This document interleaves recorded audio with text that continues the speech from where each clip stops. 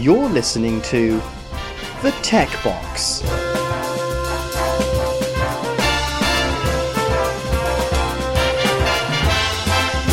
Hi everyone, and welcome to episode 17 of The Tech Box. I am joined by the rather marvellous James Honeyball and the even marvellouser David Rich. Hi guys. Hello there. Hello. How are we doing? Not so bad, James. How are you? Pretty good, yeah. Andy, you good? Yeah, I'm really excited because tomorrow we are flying down to North Carolina. We have a long weekend here. It's President's Day weekend. So we have a couple of days off, Monday and Tuesday. And we're going on a big adventure. And I'll be putting my LG V30 through its paces. So you got good. Sounds cool. You got Donald Trump to thank for that, haven't you, Andy? President's Day. Yeah, President's Day. I think it's a birthday celebration for presidents of old. But right. At the end of the day, it still means that you can go into Best Buy and get $100 off laptop or whatever, because there's big sales on at the moment, which is always good. And I'm actually looking at the T-Mobile website because they're doing kind of a crazy President's Day deal where if you buy an LG V30, you get another one for free. So that's pretty bonkers. So I'm going to have to look into that.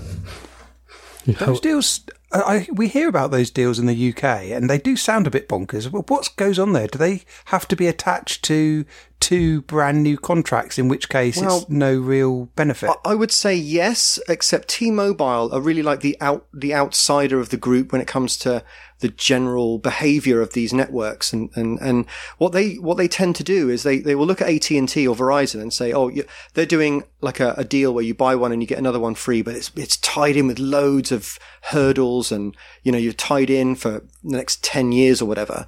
But T-Mobile kind of say, if you buy one legit, then we'll just give you another one. And it's like no strings attached. And I don't know whether that is the case, so I do have to look into it. It's probably not the best to be talking about this on a podcast because everyone's going to be screaming at me saying I'm completely wrong. But usually they are the ones that say we're going to do it differently. And it usually is a kind of a crazy deal. You do have to fork out close to $900 for a phone, which I don't think they're expecting a lot of people to do. And maybe the second phone, maybe it has to have a new line or something. But I mean, it's still, the buy one, get one free offer is still what's in the windows. So I'm really going to have to look into that. Yeah, there's only one way to find out, and that's to actually buy one and see whether you get one free. Yeah. I would think that if you're paying full price for one, they're probably going to waive the cost, but you'll have to attach it to a line. So your handset will be free. A bit like O2. Can you imagine if O2 did something similar where you'd pay your plan and then you'd pay your device plan as well, but there'd only be one device plan, if that makes sense? Yeah, that could work, couldn't it? I think that's how they've made their money. It's got to be. They can't be free. Yeah. So, Andy, do you want to tell us about your V30? Because we heard on the last episode how much you're in love with it. Yes, and it's so funny how things can change, how quickly they can change. I mean, if anyone's been listening to me go on and on and on, till I'm blue in the face about how amazing the V30 is, and then, if I was going to start talking about it again, people would probably fast forward past this because they've already heard me talk about it. But things have changed a little bit, and I don't know what's happened. I still absolutely love the V30, and it's going to be my phone for 2018. I know that. Except that recently I was, looking at the phone screen late at night. I was actually in the living room, and I turned all the lights off, and I was about to head to bed, and I was just making sure the door was locked and things like that. And while I was doing that, as any good tech geek was doing, I was checking Twitter at the same time. And I use Fenix too, and I use it with the dark theme. And I just opened it up and I noticed I had like a tweet at the top, and underneath that it was a blank screen, but it was very dark grey, as in the theme of Fenix. And I noticed on the left-hand side a sort of a bright stripe down the edge, and along the bottom another bright stripe, and then all this kind of weird, like almost like scarring on the screen. It was almost, when you've got really greasy fingers and you use your phone screen and you look at it and it's kind of, it just has that weird mottled look. And I thought, oh no, you're kidding me. And of course, then I started my surgeon's inspection. Of it. And I just realized that maybe the screen was great 2 weeks ago, but now it's just not great at all. And I want to change it out. I don't want to get rid of the V30. I really love it, but I've got to get rid of this phone and try and get one that doesn't have that problem.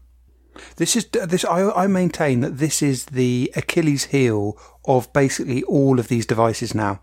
Getting a perfect screen is near impossible. Right. I disagree. I'd say this is the Achilles heel of being a tech enthusiast. I think true. I think true. A normal user would just use it. It's a phone, but we covet this technology and we really like it, and therefore we know, rightly or wrongly, whether we're trying to convince ourselves or not, that it shouldn't be like that, and therefore we want it to be how it should be. Yeah. So we go on the quests, I call them. This is one of the reasons why I was slightly reticent in selling the 7 Plus, because the screen was completely perfect. Right. And there's very few devices that I've had where the screen is completely perfect. For instance, I've got an iPad Pro, which I think I mentioned a few episodes ago, and this is the third iPad Pro that I've had to try and get the best screen I could. And this screen is very good, but it's not perfect. It is slightly dimmer down one edge. Right. And I think that is a weakness of Apple's current iPad Pro screen technology. Some of their screens are a little bit more consistent than others, I find. For instance, some devices you very rarely see a bad screen on. Like, I'm trying to think of one, maybe just everyone I'm thinking of now, actually, I've got a memory of a screen defect. But certainly that 7 Plus I had a perfect screen. See, I don't see it. I don't know whether I'm just not looking or I do change devices, but I don't look at a screen like that. I don't know. If someone like Kev Wright says, "Oh, put this blank wallpaper up and have a look and see if you can see the light bleeding through the edge," I just won't do it, because I know that if I did, I might see something I don't like. So I just don't bother looking.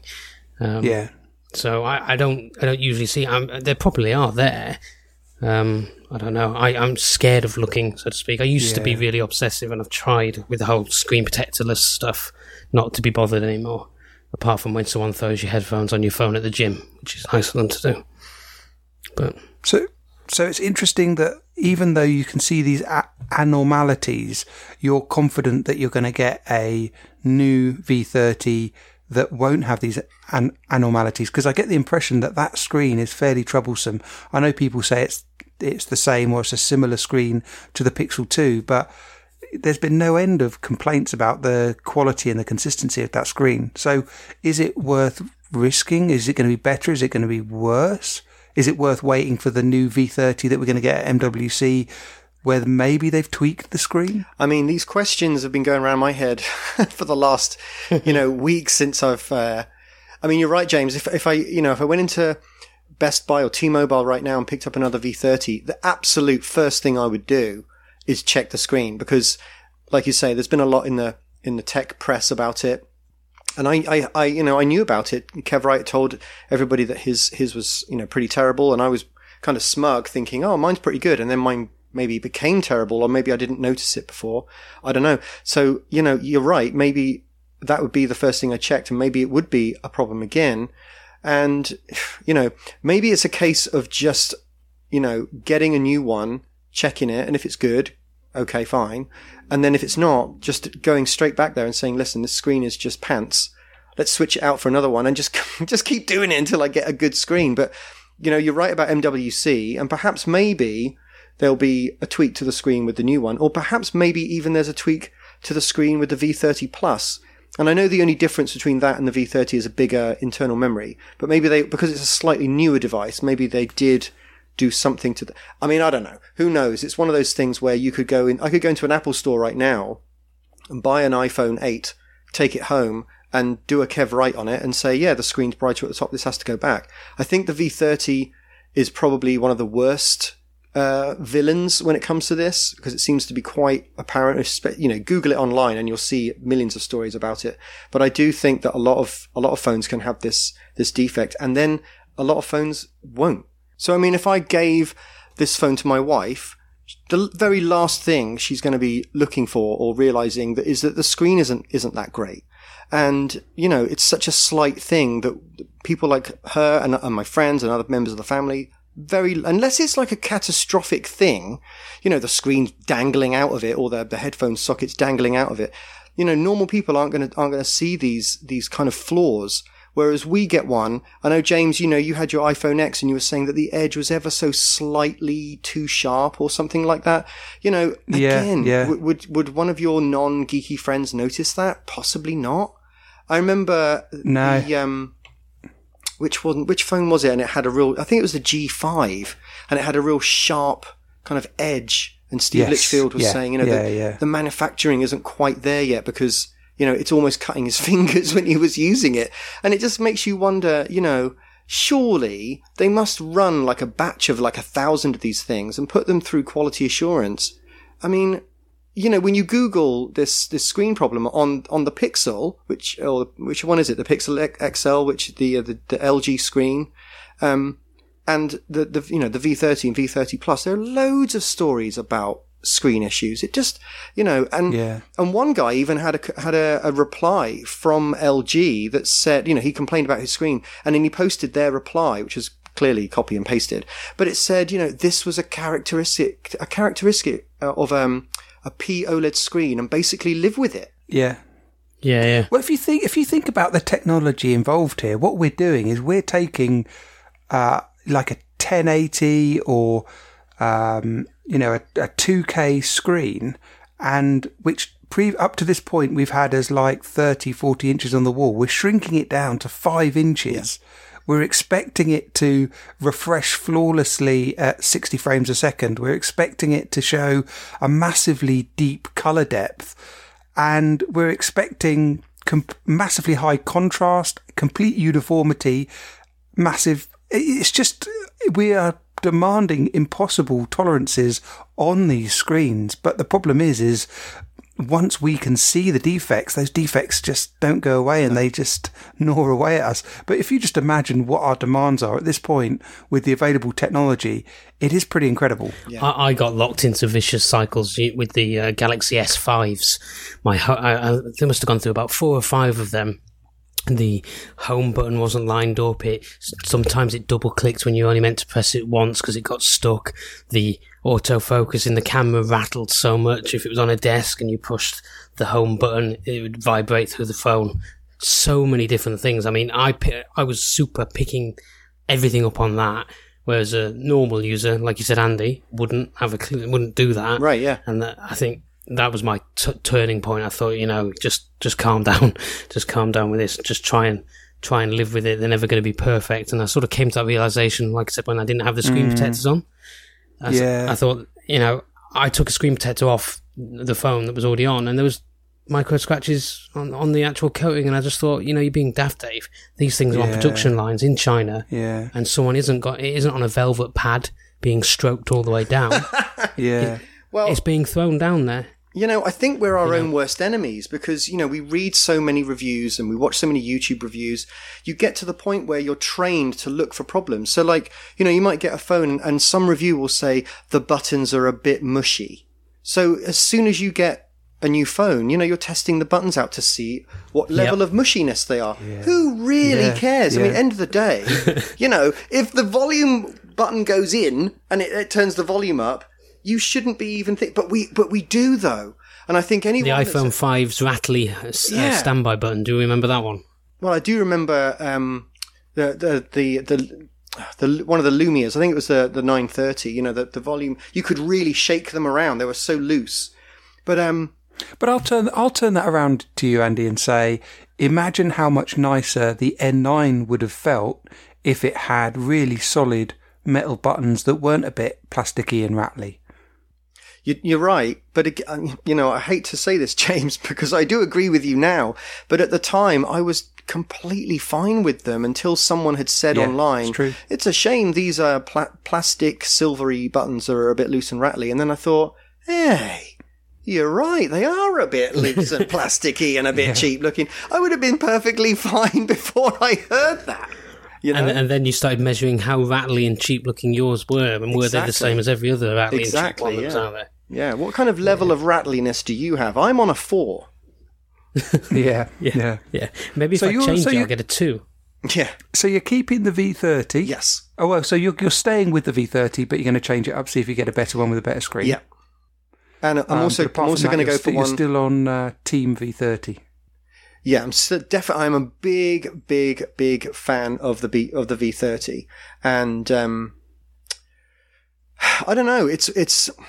I'm trying to, apart from the obvious flaw, with the screen. So I feel like I'm just joining in with everyone else on that one. That the music coming out of that audio DAC is just fantastic. And I don't have any idea what I'm talking about when it comes to audio, but all I can tell you is that after listening to the same songs on different phones for years and years and years and years and years, and then listening to them on this phone, whether it's through wired headphones, which aren't, top notch or anything, or even Bluetooth headphones, that the quality is just, to me, phenomenal. I don't want to listen to music on any other phone now. Yeah, that's one of the big reasons why I'm really leaning towards a V30, and I'm kind of thinking, I've had to pare down my tech collection recently, and I've sold a lot of stuff. Your wheelbarrow of tech. So I don't want to, I don't want to just go out and just buy another £500 worth of tech that kind of wipes out all that money that I've generated from selling my old stuff. But I have kind of got it in my head that at some point this year, I will try out either the V30 as is, the current V30 Plus, or the new V30 that gets released at MWC, or another LG model that releases that's similar, because I am compelled by the USPs that LG are putting in their phones at the moment. It looks really good. So, Andy, you're 100% V30. Dave, I guess you're 100% iPhone X still? No, so I've made a change. I am now an iPhone 8 owner. Yes, I'm just looking for a sound effect of someone dropping a tray of glasses or something. Yeah. Well, there was a lot of thought going into this. I've been mulling it over for the last, probably about a month, chatting with Rich, trying to see if he wanted an iPhone 10, trying to lure him back. And I got offered a good deal that I thought, I can't really turn this down. But so you're going to say you've gone from a 10 to an 8, it's a lesser phone, and I would agree in terms of screen resolution. The only thing that bothers me about it is the screen. And I've sort of concluded that I'm going to get a new one in September anyway, so it doesn't really matter. A big thing about it was a lot of money. It was £1,200, well, £1,150 worth of phone. And it's an expensive slab to be carrying around, and I don't use the phone a lot. I don't use it for work or anything like that. It sort of sits in my car for 8 hours a day, and to have £1,150 tied up, it's a lot of money. And just here's a really good example. So my home insurance covers my phone for damage for £600. I.e., that's the top payout. That's capped at 600, is it? For phones, it's £600. For other stuff, it's higher, but just for phones. So my considerations were, if you look at a repair cost on a screen on the iPhone 10, it's £286.44 out of warranty cost. Okay, that's not so bad. That's perfectly fine. Contrast that to an iPhone 8. And that's £156. But this is really what got me thinking. It's a lot of money. It's a lot of money in a phone, and it's that back glass. That back glass on the 10 is £556 to replace out of warranty. On an iPhone 8, it's £356. So those iPhone 8 figures are a bit more coverable, I think, without having to make a claim on the insurance, especially £150 for a screen. And I just thought, what are you doing? You've got this large amount of money wrapped up in a phone that you don't really use a great deal. I mean, I'm not a heavy user, certainly not as heavy as I used to be. And the iPhone 8, it's got a smaller screen, but I can live with that. It's just making me use other devices. Did everyone listen to PSC at the weekend, did they? Just gone? Yeah, I did. I think so. So the guest on there, so it sort of struck me. He said, what he said was, Steve is trying to find one device that does it all, whereas he was trying to find different devices to do different things. And I thought to myself, that is a perfect point. Why are we trying to find one device to do it all when, why don't we, a jack of all trades is not a master of none. if I want a large screen, let's get out the laptop or an iPad. Yeah. If I want a phone, let's get out the phone. And I just thought, you know what? Yeah, probably let's. An iPhone 8 is a pretty decent phone at the end of the day. That I can agree with, but the iPhone 8 is not exactly massively cheaper than the X, is it? It's £699. So, I suppose it is. So it's what, £550 on a 256, which I wasn't using a 256. So you've dropped down to a 32 as well, have you? 64. 64, okay. Which I've used 30 gig of 64, and that's it. It's. I thought to myself, what am I using my phone for? I use it for a bit of Twitter, which isn't a great deal. I use it to talk to you guys on Telegram, which is equally as good on an iPhone 8. I watch maybe 15 minutes of YouTube a day during the week. If I'm at home on the weekend, I'll watch it on the big TV with the Apple TV. And I just thought, it's. I just don't use 256 gig neither. I don't know. I've not suffered a lot. Like I said, it's noticeably the quality of screen isn't with the iPhone 10. It's nowhere near. But that's it for me. That's the only thing. It's smaller. It's nicer to manage. Bear in mind, I had a 7 Plus before as well, so I've been used to the bigger phones. Maybe I'm just trying to justify going down to an 8, but I think pretty much this is me now until September, and I was always going to change in September anyway. So I could live with this perfectly well, and I've saved myself a fair chunk of cash as well. So does it feel like you bought a Ferrari to go down to Sainsbury's? Yeah. I had it for bragging rights and bragging rights alone. If you can say that having an iPhone 10 makes you a better person, I don't know. I wouldn't go that far, but that was pretty much it. It was. See, I got it because it was the best. And don't get me wrong, it's an amazing phone. It is. It's worth every penny of it. But it's like you just said. It's getting a Ferrari to do your 200-mile daily commute. It's a bit daft. So. Now, what were you going to say, James? What colour did you go for of the 8? So, are you ready for this? Gold. See, I love that colour in the iPhone 8. So, I'm looking at it. Sort of slightly... It's kind of off-white, isn't it? Yeah, the wife's got an iPhone 7 in rose gold. And she swore blind to me it was rose gold until I showed her online that they didn't do rose gold in the iPhone 8. And don't get me wrong, I really like the rose gold. I think that's a really nice colour, but it does look remarkably similar to that, I think. The sides certainly are definitely more rose gold than gold. This is the slightly coppery colour, though, isn't it? Yeah, it's nice. Yeah. It's a change. I've put a red case on it, so it just looks like my old one. It's all right. I've become, I don't know, not disillusioned with phones of late. I think they're all pretty much a bit of the same, if that makes sense. I know they're all different, and your V30's a lot different to an iPhone, but for what I want to use it for, listening to a bit of music down the gym, it had to be an iPhone though, James, because I'm all in on my Apple Health.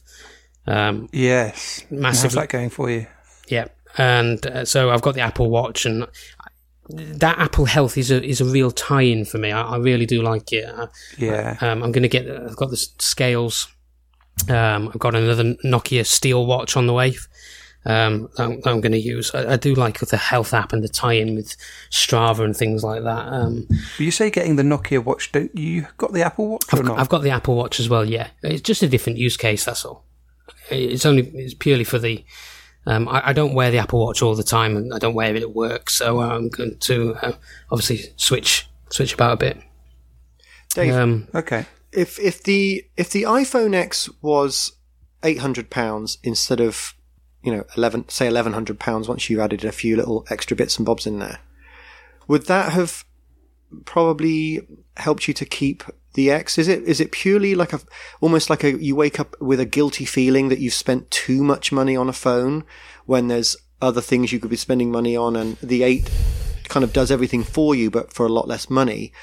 Do you think we've kind of crossed over a boundary where other people are having the similar feeling you're having, where you're looking at this thing and saying, well, I'm using it for this, that and the other, but gee whiz, it cost me a lot of money? Yeah, I mean, let's contrast that. So my washing machine, I've spoken on Whatever Works about this a lot. It's on its way out, and by God, I will get every last spin out of that thing before it goes. But I'll spend £200, £250 on a washing machine because I deem that an acceptable amount for a washing machine that's going to break. Yet I've paid £1,200 for a phone. I don't know, it just all seems a bit, it's got a bit daft, I think. I think expensive. It is a little bit daft when you start comparing. I mean, we're so used to, phones never cost this much for us. This is like a new thing where phones are sort of 700, 800, 900 plus. We've just bought, and it's coming next week. Can't wait to get it. Brand new from Apple, 21-inch iMac 4K. And with the taxes and going 4K and upgrading the hard drive to an SSD drive, all in, it came to just over $1,600. Now, when you look at what that beast is going to be doing for us in terms of, photo editing and everything else that thing can do. And then I look at phones, and I'm not picking on the iPhone X because, you've got the Note 8, which is also close to $1,000. And then you start adding in a few things like maybe an expensive SD card, or with Apple, a Care, and, you add a few things on. And then that iPhone X can get pretty close to $1,600. And you think, a computer is really powerful and does an amazing job with a beautiful 4K screen. $1,600 is the price it should be at. I sometimes question whether a phone should be that much. So didn't you buy a slightly cheaper, was it Lenovo? Oh yeah, terrible. All in one? Worst thing I've ever bought in my life. Terrible. No, but let's take that for instance. Okay. You've got an LG V30, and I'm not sure the cost on that, but I can guarantee that cost a lot more than what you spent for the all-in-one. Right. And then you know what I mean? You deemed it not worth the money to purchase. You thought £1,600 is a lot of money. I'll buy this other computer. When in fact, actually, you've had to go out and buy it anyway. But you're quite happy to spend it on the phone. I don't know. For me, it was just a question of priorities, all sort of a bit mixed up. For me, I mean, just to put things into context a little bit. Obviously, the V30 was brand new out of the box. And the terrible Lenovo was an old kind of refurbished, way out of warranty device, which just had so many problems with it. So brand new, that thing would have been close to $1,000. So you get what you pay for, I guess. It wasn't a very powerful machine, but it's supposed to tide us over, as it were. But, I don't know, even with this buy one, get one free thing that T-Mobile are doing, you're still going to have to fork out over $850 for one of them, plus tax. It's another sort of 80 quid on top of that. So you're still looking at, close to $1,000. And the V30, it's not a popular device over here. I don't see any of them out and about. But you're getting so much more. I agree with an iMac. Is such a bigger use. Such a bigger use. Yeah, I think it's going to be money well spent. I think. Yeah, I don't know. James should probably totally disagree with everything we've just said.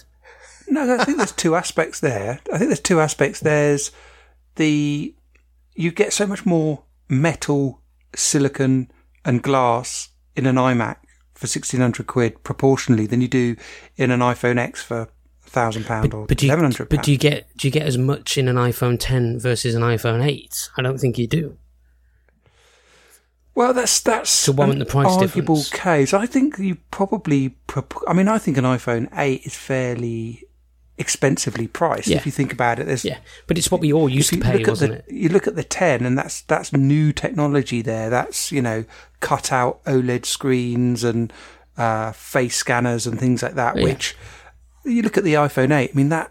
The tech and innovation involved in that is now knocking on a little bit of 4 years old. So the way I look at the iPhone 8 is I look at it like the iPad 3. That iPad 3 probably shouldn't have been made because 6 or 7 months later they came back out with the iPad 4 with Lightning port and everything. And I think that's the same for the iPhone 8. I think they would have been quite happy to stop at the 7 Plus and just go straight to the 10 if they thought the market could sustain that.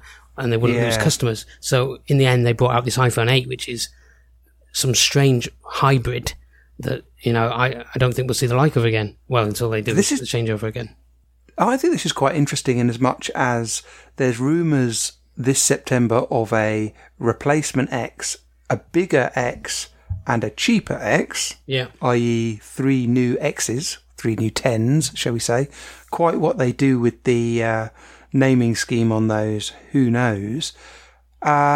So what are they going to do with the classic form factor? Now, what they could do is just keep the iPhone 8. Are they going to bring a new buttoned iPhone out in September? You've got me. I do like the button. Going back to that just quickly, the button is nice to have back from the Face ID. Yeah. I never had a massive issue with Face ID, but it's nice to have the button. So I think they're not going to discontinue the 8. But are they going to introduce a 9 that's the same form factor? Do you think it'll be the SE, I'm though? not sure they will. Do you think they'll just keep the SE around for that form factor? Again, with the SE, there's rumours that that's going to get refreshed soon, kind of first half of this year. Do they try and do something interesting with it, or are they just going to refresh the camera and the CPU? I mean, I suppose it's most likely that they'll just refresh the camera and the CPU, which then gives another couple of years to this buttoned device being a current device. I don't think they'll want to keep the button around. I really don't. I think they'll want to see the back of it. They're going to move the iPad line as well to the whole Face ID. I don't know. I do think the new... You're always going to have your fans, though, aren't you? You're always going to have fans of... And I think the SE would serve them. Button. I think it would. If they just made the SE a little bit bigger, you'd lose those fans, but is that... I don't know. I am a fan of the gestures. The gesture interface works amazingly well. It really does. Yeah, I mean, I think we sort of touched on it previously, but I would love a Mini X in a 4-inch form factor. I think that'd be fantastic. But I think it's going to be very interesting. I think one of the most interesting things is what they're going to do with the naming schemes, because they're going to be all over the place. I think this could be the opportunity just to say we're going to have to drop the numbers, and it's just going to have to go to years. So you have like the iPhone X 2018, the iPhone X Plus 2018. And maybe, I don't know, the iPhone X E for the cheap one. The interesting thing about the cheap one, we're kind of tangenting all around here. The interesting thing about the cheap one is the rumours that won't have Touch ID. Not Touch ID, it won't have Force Touch on the screen. Yeah. I don't know what would be the reasoning for that. Surely now it's... It's cost, I think. But does it cost that much to put it in? It should be like sort of staple at this point, surely. I guess there might be a technical reason, maybe with the making the LCD screen, which they're rumouring to put into this economy one. They're going, maybe there's some problems with the cutout and the curved edges plus the touch sensitivity. Maybe that's it. But I think it's interesting that they're taking it out. Having said that, I was in the pub the other day and there was 3 iPhone users sitting around the table, and none of them, they all had 7s, and none of them knew about Force Touch. And when I showed them, they're like, oh, wow, that's interesting. So the discoverability of Force Touch, I think, is very low. Yeah. And why not take it out if it does save you a tiny bit of money? So I've been messing around resetting this up quite a lot over the last couple of days because I lost all my health data, which is daft. The way that they implement it is ridiculous. It's not stored. So tell us about this, because I just take for granted now, because health is an option in the iCloud settings. Yep. I just assume that means I don't have to worry about it. So I made a tragic mistake. I went into the health app, and under sources, it's I set this 8 up as a new device. So it also set my watch up as well as a new watch. So if I went under data sources in health, which is what feeds health, it had my old iPhone and my old watch. So I had 2 of everything. And I went into these and I thought, you know what? If I delete these, it's going to leave the data in health and just remove it as a device that was feeding it. And I was wrong. That sounds like a safe assumption, I have to say. Yeah, well, it didn't. It removed the data that it had been generated. So effectively, if you set up a new phone every time, you will have that device added to your health, if that makes sense. So does that mean that in a couple of years' time, we're all going to have 10, 15 devices listed in this menu? Pretty much, yeah. And there is a way of doing it. I read afterwards that you can export the health data, and there's a few apps in the App Store that allow you to import that back in. So effectively, you could delete all your devices and just import that saved file in. What I learned, though, I did this in 2015 with the original Apple Watch, and back then it didn't sync your health data to iCloud. It just saved it as a backup. So I thought if I restore from a backup, then I'll get my health data back. But that's not the case. It doesn't back your health data up because it's backing it up separately. So even if because you've clicked that you want it to back up to the cloud, it doesn't bother backing it up locally. Well, there's no option to back it up locally now because it just syncs it to the cloud. Yeah, just right. So there was no health data from a backup to get back. So as soon as I deleted it from the phone, it synced the deleting to the cloud, and that effectively it was gone. I wonder if it's worth sending in a support ticket for that. I spoke to them and they told me that's the way it is. That's terrible. Yeah, so I've effectively lost all my health data. For how long, Dave? Like, what kind of period of time? Back to 2015. All the different watches and iPhone 7 Plus and all that data that fed it. That's just all gone. So I'm starting scratch effectively. I noted though it still keeps all my Apple. If you go into the Activity app, it still keeps your sort of rings that you collected and your achievements. But in the actual health app itself, actually no. Sorry, I've just gone into the Activity app and it's all gone. So it removes it. It removes it from everywhere. Yeah. Which is so you're fat again daft. now. Say again. So you're fat again now. I am, yeah. And all that exercise is gone, and 20 stone. You're massive. All my achievements have gone as well. So that's terrible. All that time and effort gone. Yep. So just before you relive all of your sad, depressing news and you become really morose, can I just ask you about the Nokia watch that you have and how that kind of fits in with your health kind of system with the iPhone and the Apple Watch as well? Yeah, so that's on its way. That's coming from our good friend Rich Fletcher. And I just thought, I've got the Apple Watch feeding the data into health and into workout. Let's try another watch as well. And the Nokia watch feeds health as well. Right. So it should be seamless. I should be able to wear one or the other, and health should collect all those metrics, which is the idea behind it, to be fair. I downloaded a really good program as well called Run Gap, just in case anyone wants to know. If you do a workout with Strava, it feeds Apple Health, but it doesn't field the workout apps. And likewise, if you use an Apple Workout app on the phone, on the watch, it doesn't feed Strava. But I've downloaded sort of like an intermediate app so once you do a workout, it will take the workout from the health app and upload it to Strava. So I get credit everywhere now. So that's a nice little tip there for everyone. Run Gap, it's called. It's a good app. How often do you go back to your data and look at it? Because I'm someone who is happy that I'm generating this data, but I don't think I've ever gone back and checked it. I think I've become a bit obsessed with it of late, to be perfectly fair.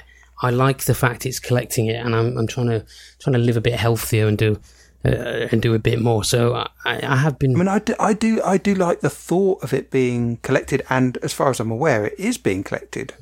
But if you're uploading all your photos, occasionally you'll go back and look at your old photos and you'll reminisce over memories and all the rest of it. But with the health data, are you sort of tracking it, graphing it, seeing improvements and slips and things like that? Yeah. It goes. It sort of graphs it for you. I like to see the distance that I've done over the course of a week. I like to see weight and all that sort of good stuff. I don't know. I generally just find metrics interesting. I don't know why. Maybe I'm an odd bod. I do the one that I did with the Fitbit app. I've been using a Fitbit for years now. Just a little clip-on one that goes on my belt, and for years I've been interested going onto the website for Fitbit, your own little page for what you've been up to, or the app on the phone. Even good old Windows Phone had it, and it was pretty good. And the nice thing about that is you can see almost on a yearly basis how things are going. And the trouble is with the Fitbit app, you do have to kind of input a lot of that stuff yourself. You have to tell it like how much you weigh now and what you've been eating, things like that, which I have to admit I don't really do that much of. But as far as the steps go and runs and just general kind of activity, sleep as well, I suppose.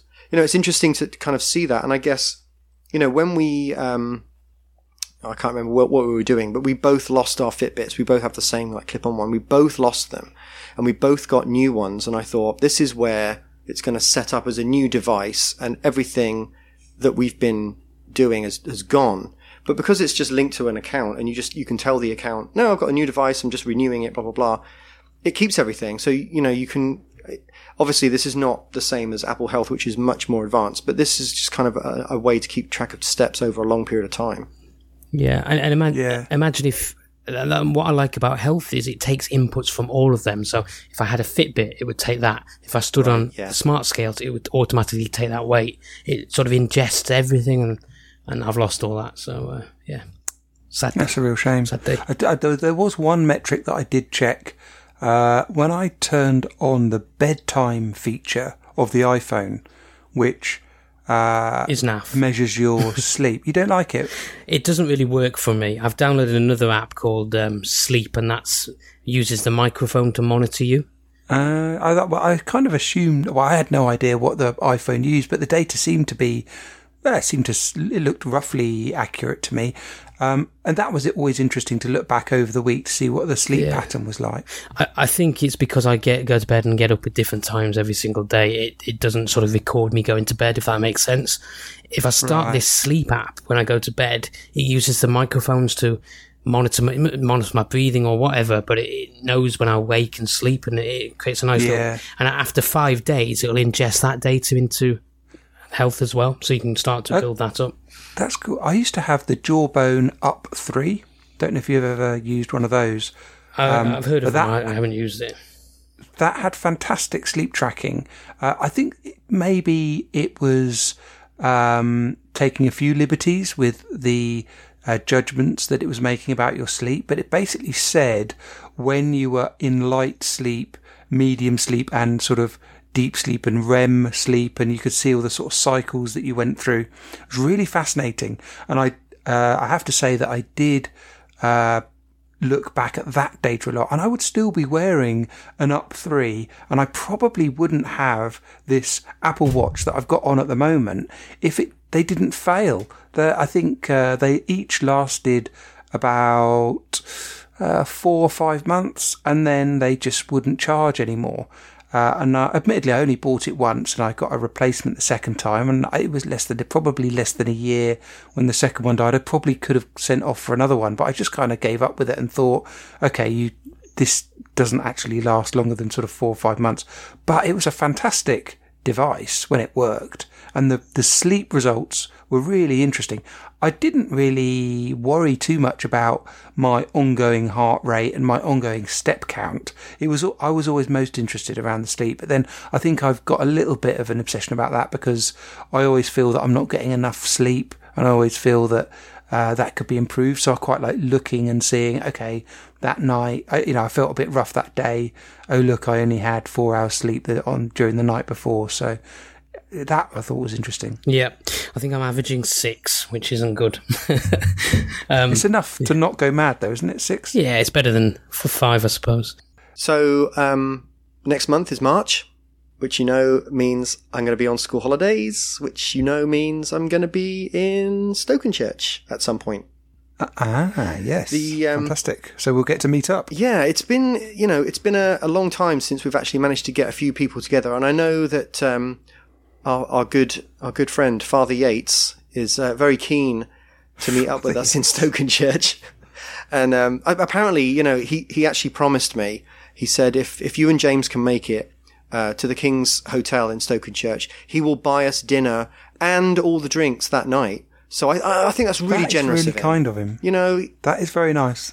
Not only is he a nice guy, he's very generous, and I think that's really nice of him. I'm really going to look forward to that because I'm probably going to have a bit of an appetite by that point. Yeah, I said to him, really tuck into a tasty meal. Yeah, exactly. I said, well, that's very nice of you, Richard, but I'll just keep it small, cheese sandwich. He said, no. Go 3 courses, do what you like, bottle of champagne. So, thanks, Richard. James and I are actually really looking forward to that. It's really, really kind of you. Let's pre-order some of that as well. Yeah, I already did that. Speaking of travel, yes, I'm going on holiday in a couple of weeks. Oh, exciting. To Cuba. Aha. Which is rather exciting. There's a couple of considerations here. One is getting a visa, travel tourist visa for Cuba. It is annoying because they don't have an online option natively, and you have to go to a third party if you want to do it online. But I've done that anyway, so we'll see how that works. But it's interesting throwing myself into a country that has very sketchy data available. Yeah. So normally when I go on holiday, I tend to get a local SIM and tear through it fairly rapidly. Yeah.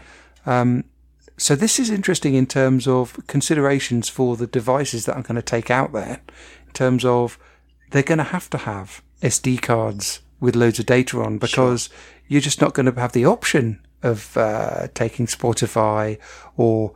I mean, I would never watch Netflix or something on a holiday, but that's certainly not going to be in the question. So it's quite an interesting. It's going to be very interesting going somewhere which doesn't have an abundance of data. And I think I checked my roaming deal, and apparently EE has got a pretty good roaming deal for Cuba, but it's still £1 per megabyte. Wow! Which, when you start to use, modern apps and services, that's going to rack up pretty quickly. Yeah. Well, what I would say, James, is I'm quite excited for you because when we went to Dominican Republic a couple of years ago, I was in a similar situation where I just assumed that being so close to America, that the Dominican Republic was going to work with US networks. And apparently it does some of the time with some of the networks, but it didn't when we were there. And we're both on T-Mobile. We had absolutely nothing. And we had Wi-Fi in the hotel, and which is fine for uploading a few pictures to Facebook and Instagram and stuff. But I have to say, looking back at that trip, it was so enjoyable not being able to check Twitter, Facebook, Instagram, or upload stuff on the go. We actually went old school, and we actually looked at the sites and enjoyed each other's company a lot more, and spoke to a few locals and other travelers that we met along the way. And because we knew we couldn't check our phones, it just made everything a little bit more, I don't want to say enjoyable, because obviously, it would have been great to have been uploading photos on the go or whatever. But, just being able to use the term disconnect in a little bit, and then just go nuts when we got back to the hotel and uploaded loads of stuff and emailed and texted and the rest of it. It's quite nice to just walk around knowing that, there's no point getting your phone out. You can't do anything with it except take some pictures, which is the point of going on holiday, really, to take some good pictures and enjoy the views. This is great. So rather than just, being on Twitter and Facebook, but in a sunny location, I'm actually going to be forced to have a holiday. You're actually going to be forced to enjoy yourself, James, for the first time in a long time.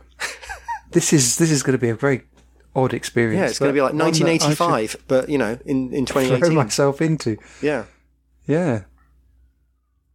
I mean, you can actually read a menu without having to check all the ingredients on Google. That's going to be a challenge. You're going to have to take a risk. Because, actually, I presume it's going to be in English. I'm going to be in a resort most of the time, I guess. So, but yeah, it's going to be exciting. The one thing that I was also thinking is, normally I would want to take a phone with a really good camera. Yeah. But then I was thinking, my mind instantly goes to the Pixel 2. But then I'm thinking, is the Pixel 2 really a holiday device? It's got such a lot of anti-holiday features. Fixed battery that isn't particularly huge. It says that on the box, doesn't it? When you look at the box of the Pixel, it just actually say in bold letters, this is an anti-holiday phone. It is a bit of an anti-holiday phone. There's no separate headphone jack. SD card. Which means you have to pack an additional dongle and deal with that around that's an extra the pool suitcase and right the there. beach and everything. Exactly. And... so I'm just thinking, and obviously it's not upgradable with an SD card, so I've only got the 64 gig Pixel, so if I wanted to load it up with lots of music, it's not going to be able to fit on. So I'm just wondering whether or not to bring it. What do you think? Well, I would be a little bit worried about that, only because, when we go away, we do like to chuck a load. I mean, I know you say you don't like to do it, and we don't either really, but it's kind of nice to have it there just in case. We do chuck a load of Netflix stuff onto an SD card. Music as well, because you never know. I mean, I've got it all downloaded anyway, but you never know when you're not going to be able to stream anything. And you might be on a plane or a bus or whatever. It's nice to just listen to music or even a podcast.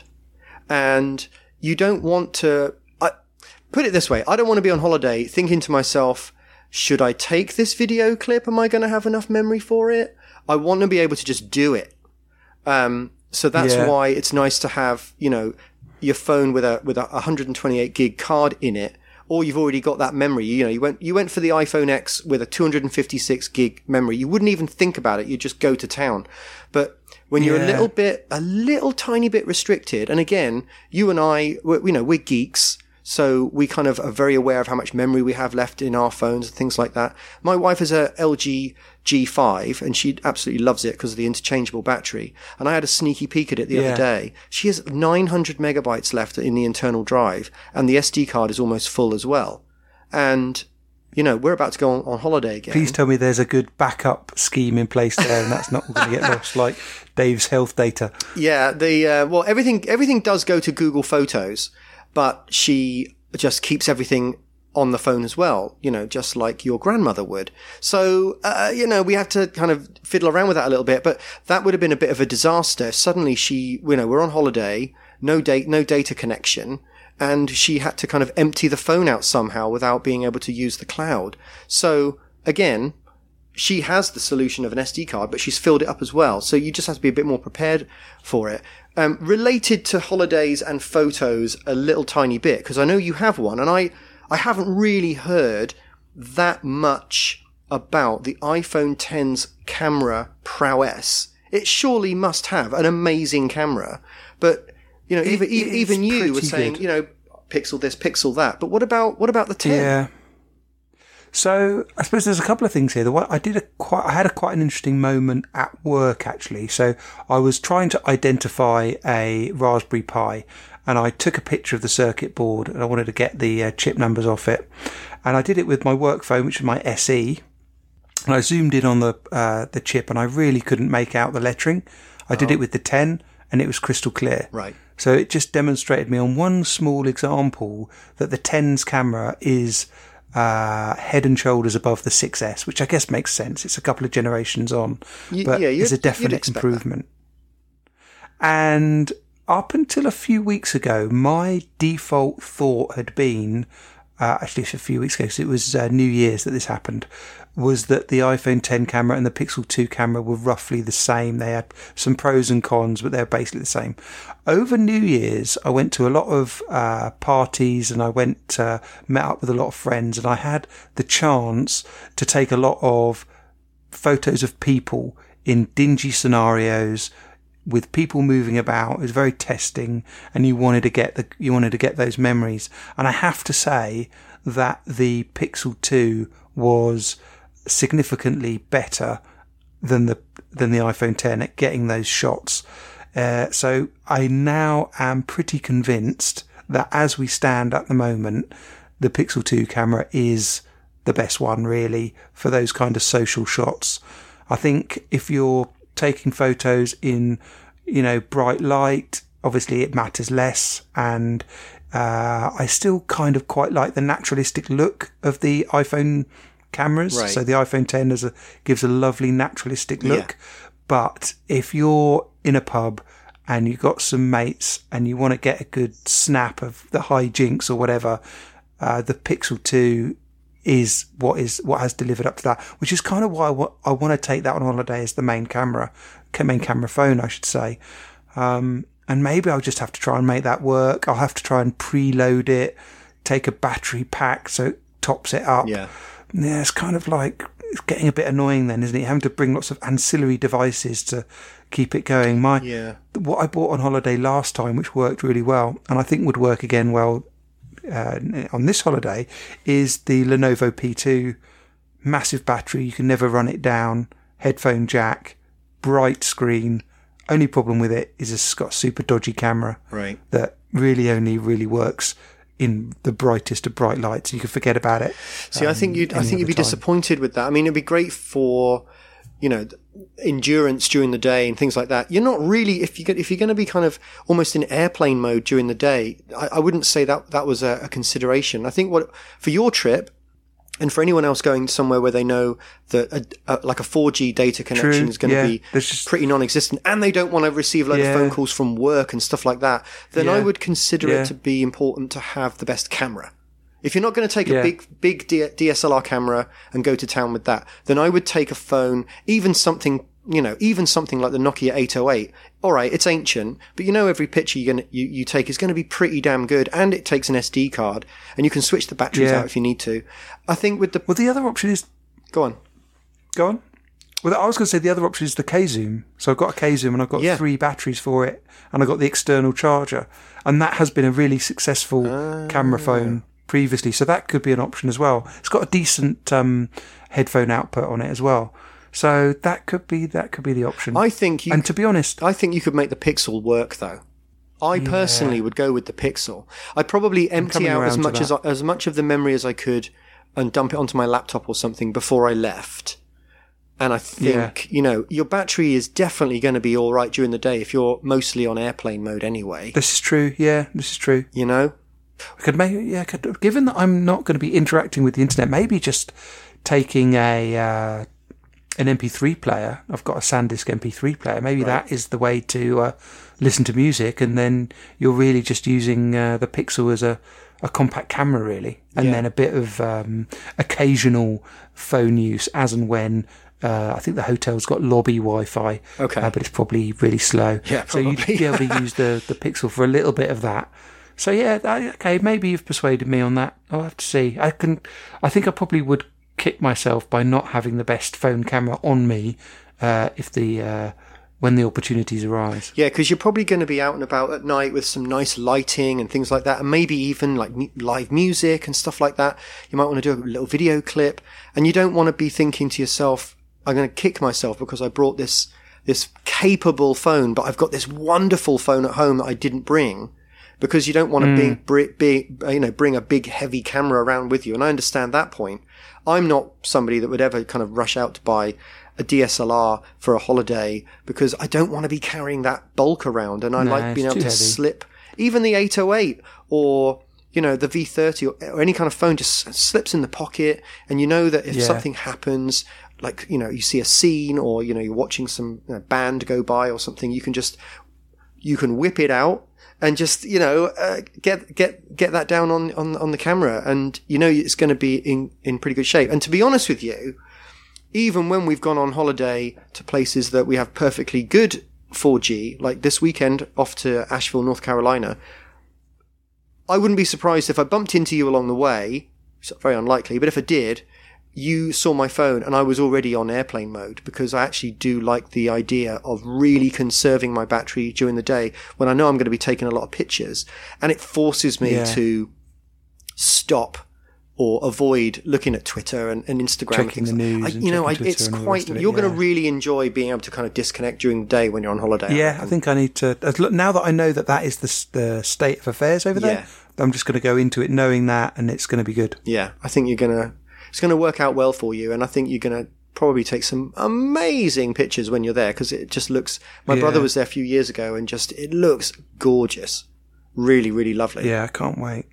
I think I'm a little bit reticent of taking the iPhone X on any holiday, really, and I didn't take the 7 Plus on the last couple of holidays. So, yeah, I think I'll probably leave the X here. But you're definitely going to take more than one device? Yeah, to be honest, I'm probably tempted. If I was to take 2, I'd probably take the P2 and the Pixel 2. Right. I usually take a second device.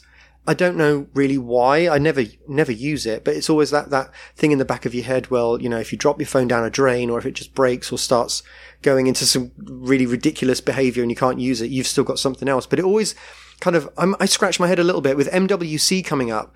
There'll be it will be inundated with photos of tech bloggers about to go on the big MWC trip, and they like to lay out on a table like everything they're taking. Yes, right, I always think, really? You have 4 phones, 16 tablets, like 1 million laptops. What? How how? I know you're a busy person, but all that stuff? Yeah. I don't like taking anything on holiday, or even if I'm going around to see a friend, I don't want to take anything with me that I'm not going to use and have to know that I've, trudged it there and trudged it back. Yeah. Do you know what I mean? Yeah. So I would only want to take anything anywhere that I knew I was going to use. That goes for clothes, tech, anything. Right. Which, is sensible. Yeah. So the other thing I was going to mention, because you mentioned not dragging around a DSLR, I tend to still drag around the smallest compact camera that I can lay my hands on. And at the moment, I've got a nice Canon G9X. Ooh. And I find that fills quite a nice gap of that having a proper camera, in inverted commas, proper. The difference between that and a Pixel 2 or an iPhone 10 now is kind of vanishingly small, but it's still there. Yeah. And it's small. That is small enough to go in the pocket, although it's something noticeable and awkward in the pocket rather than a DSLR, which is just a completely different ball game of having to explicitly lug this big thing around and be thinking about it the whole time. Of course. The thing in the G9X in the pocket is okay. When I sit down or I brush up against a bar or something, then I can feel that I've definitely got something in there that isn't just my wallet. Or you could just put it in your bum bag, James. Yeah, the bum bag's normally full with other things like those headbands with springs on with little polystyrene balls and things like that. So I don't want to take up too much space. Right, you've got to leave a little bit of room in the bum bag just in case you pick up a trinket or two. You got your bum bag and it's full of your maps and your trinkets or the gift shop things. Maybe my head torch. Don't forget your head torch and the shell with the googly eyes that says Cuba underneath it. You need that. That's in there. I need that to take back, don't I? So as long as there's a little bit of room in there for the camera, then you're away. That's true. I could move it into there, couldn't I? Yeah, you could definitely do that. Okay, that's my mission for the holiday. Get a picture with me proudly brandishing a bum bag. With a shell, with googly eyes that says Cuba. Okay, mission accepted. You're going to have a great time. I'm actually jealous. When are you going? In a couple of weeks. I'll probably text you when I'm off, because then I'll be announcing my radio silence, and then I'll text you back again and flood you with hundreds of pictures. Right. That sounds good, mate. All right, let's wrap it up, and I'll speak to you soon, James.